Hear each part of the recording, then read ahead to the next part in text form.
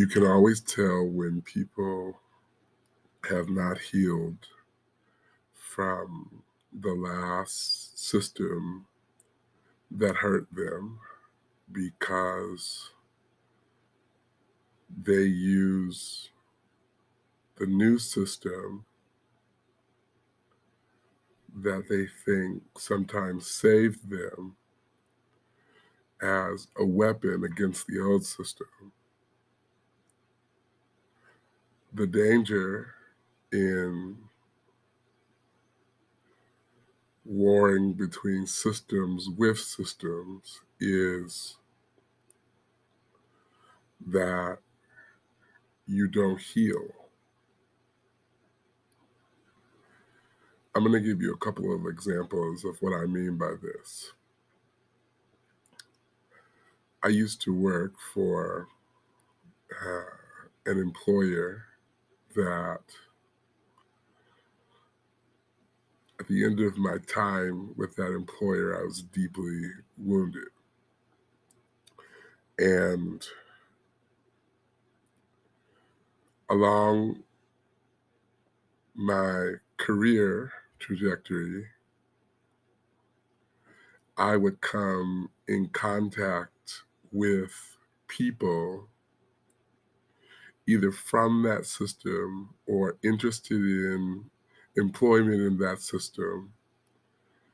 And they would ask me either how I felt about the system or why I left or, uh, you know, did I know people that were still there? And when the wound was fresh, I tended to use the confidence and the experience of the system that saved me to essentially belittle or discredit the system that hurt me. It wasn't until I'd gone through a series of systems that I realized that true freedom was being healed internally from the hurt and the pain that was caused by any and all of those systems, and not living a life where I was using one thing to weaponize another. Where I see this happening a lot is in church. Um, Church is one of the systems that sometimes we um, acquaint ourselves with that often does not feel that it has the responsibility of owning the pain that it creates in the minds and the hearts of people. And sometimes there's due cause for that. It's very difficult for the church as a institution that it doesn't have one leader or one denomination or one body of governors. It's a conglomerate. It's this big thing that sometimes is hard to, put your finger on, you know, if it hurts me, then whose apology would facilitate healing? And so what I have noted is that people who have been hurt by a system too big to have in its capacity the ability to help people reconcile hurt, this system tends to be either hurting people or unable to heal people, or the opposite, or on the other side of um, people's pain. And if I have a bad experience with the church as a young person or as a person that wants to be something, or and there is never any reconciliation, then I become vulnerable to wanting to get even and wanting to uh, prove myself to a system that is impossible to prove right myself to. And what I've seen, and this is just my experience, hurt people who have not gotten the answers or the apology or the correction and love or the embracing by the church go on to be people whose vulnerability makes them the target of systems that really want to take the church down. And I find that to be really dangerous because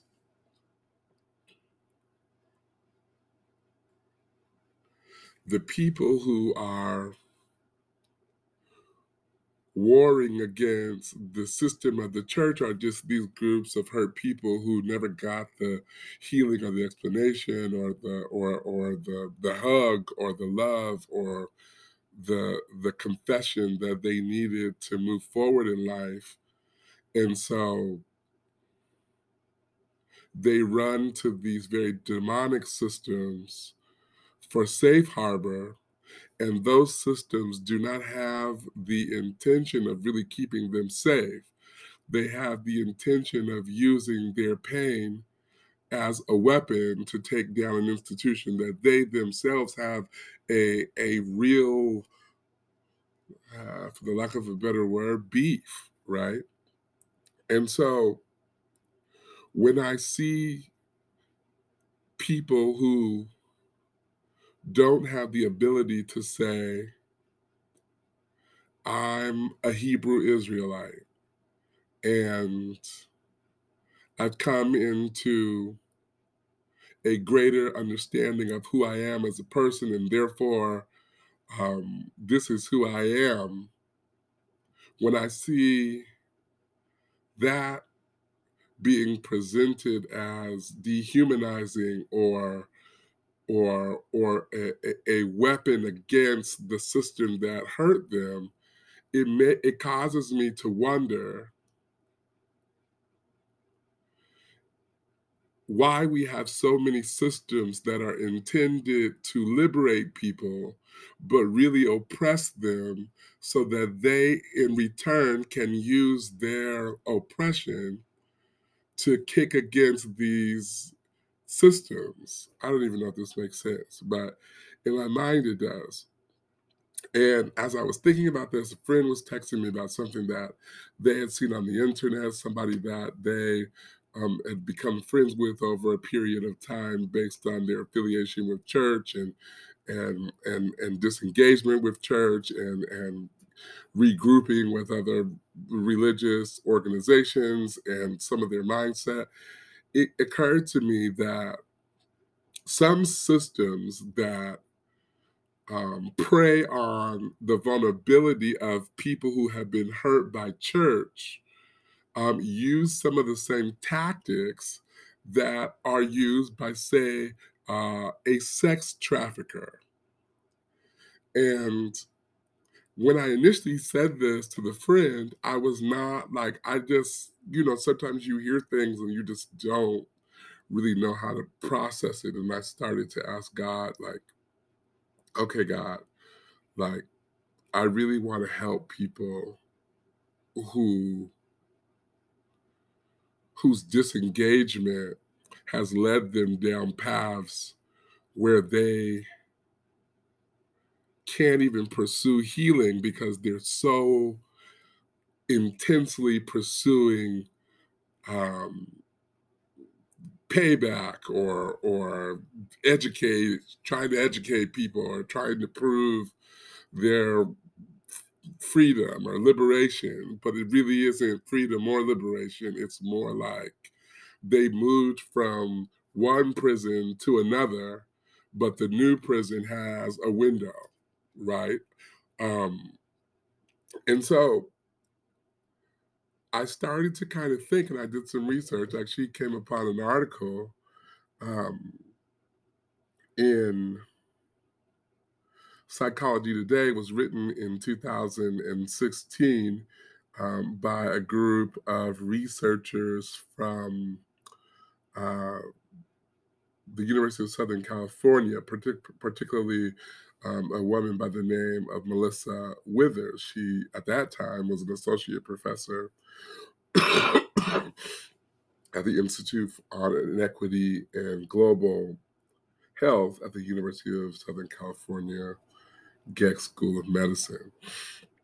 And in this article, she proposes, and I'll put these in the show notes, that there are certain psychological tactics used by a person that is looking to manipulate somebody into sex trafficking that are worth noting.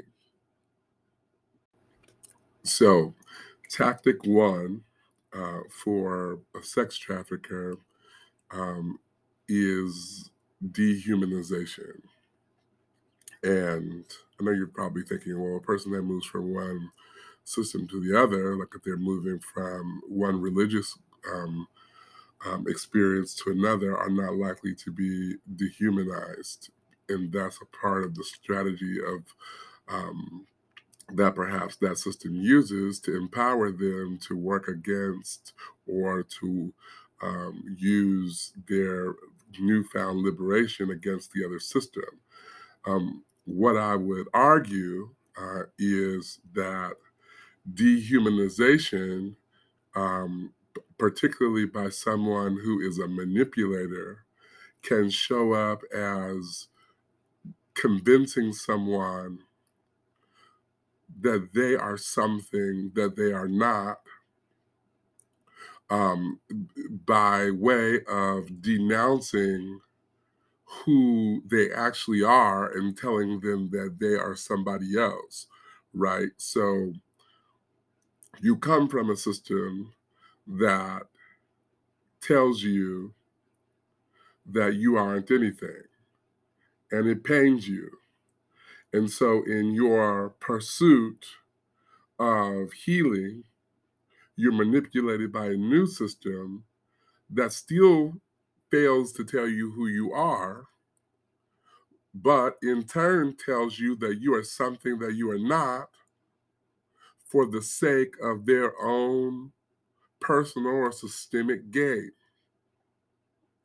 So, what this article argues is that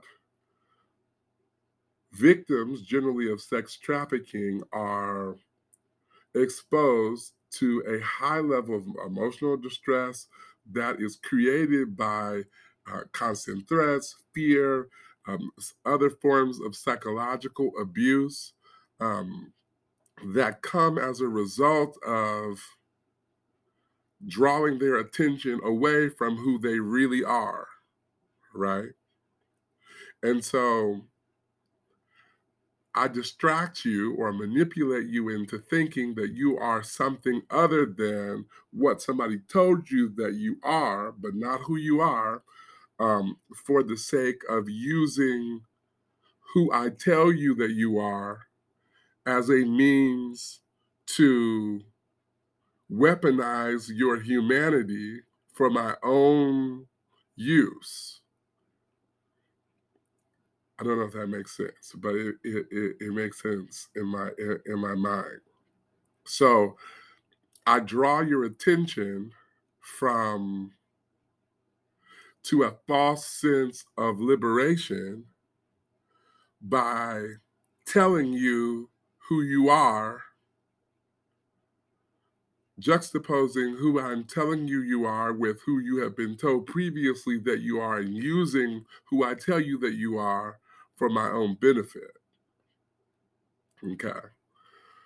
The second is the second tactic, the psychological tactic that sex traffickers use, is creating these worst case scenarios.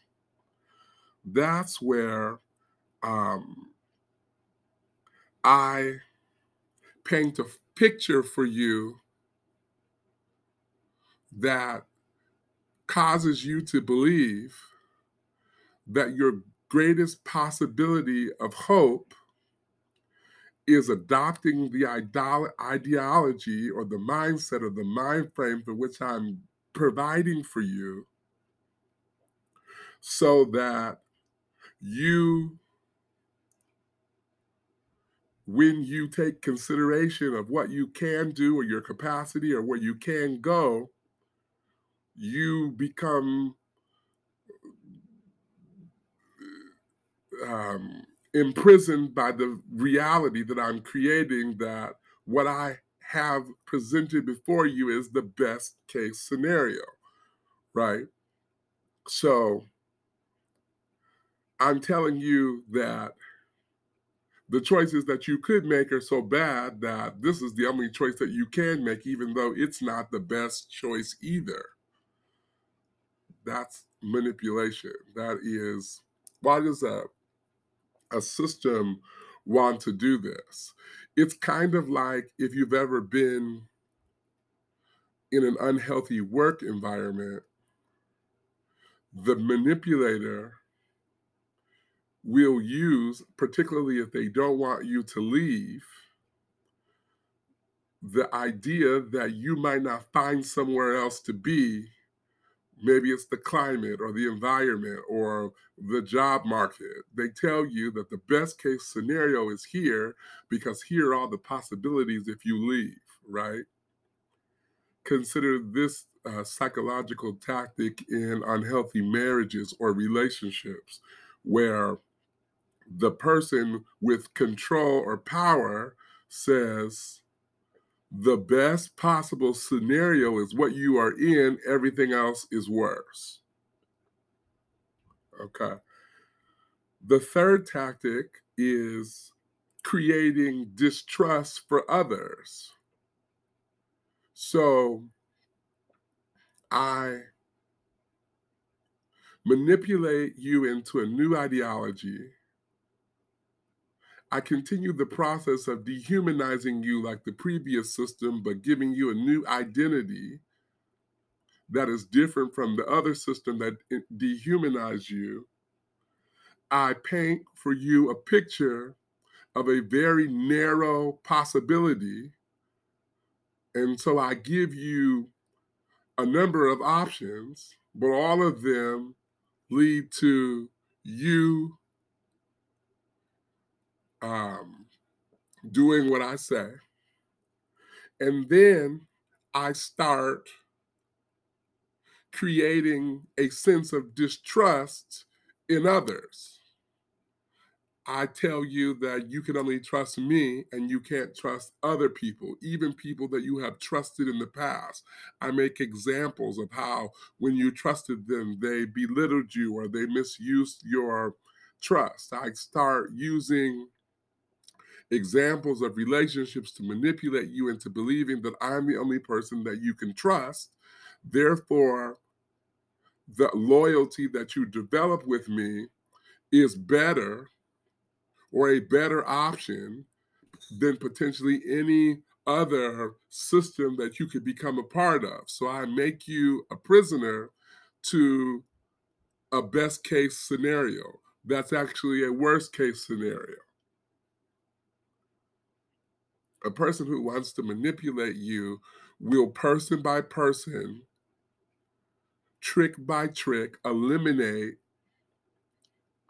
opportunities to create and sustain trust with other people.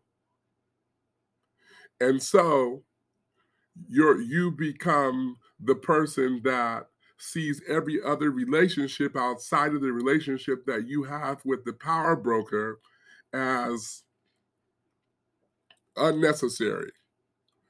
And so you become destructive with your attitude, you become destructive with your actions because those other people and those other systems, they're told to you not to matter.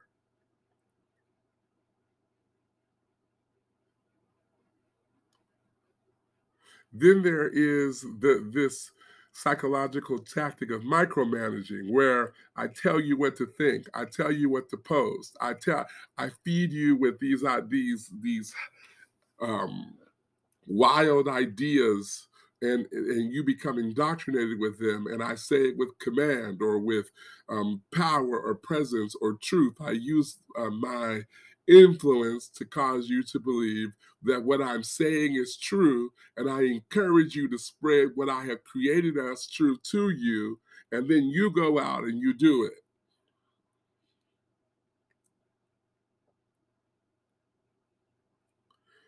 And then I mean, there's so many other tactics, but the didn't one of the tactics that a manipulator uses is they create hopeful timelines. They tell you that if you do this or A, B, and C, or in 10 years you'll be doing this, or one day you'll you won't be in this position because you'll be promoted, or um, viewed differently, or you'll grow to these higher heights in this system as a result of withstanding like this intermediary pain, or so what happens is, and I'm going back to the thought that I had initially initially is that whatever system hurts you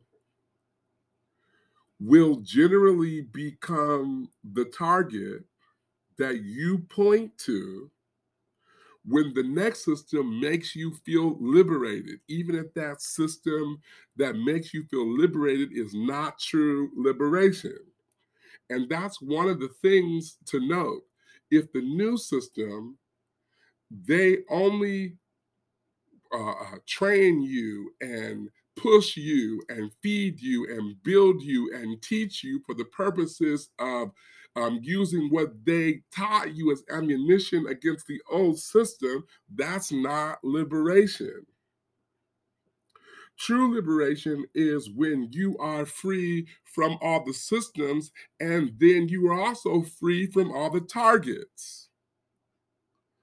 So when God gives me the grace and the strength to forgive people who hurt me in my last system, he also frees me from the system that manipulated me. So I cannot be free from the system that hurt me without recognizing the system that is using me to hurt the old system. So in my pursuit of freedom, I'm not just becoming free of the past, I'm becoming free of the system or the present that causes me to be in this continuous war with the past.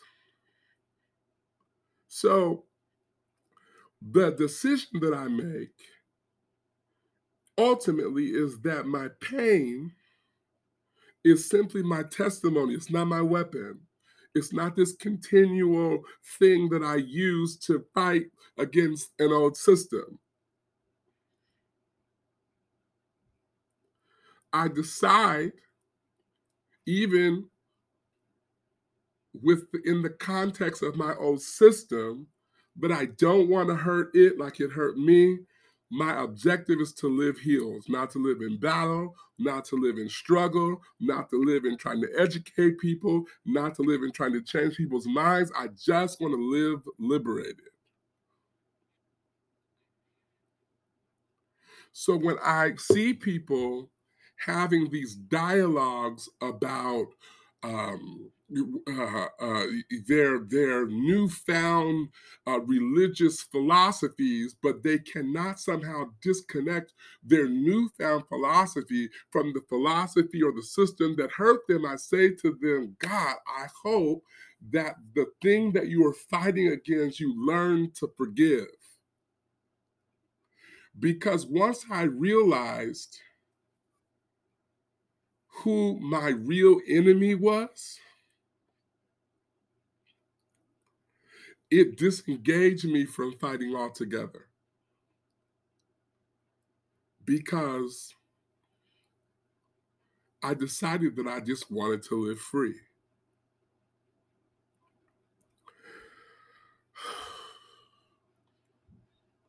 That's all, y'all.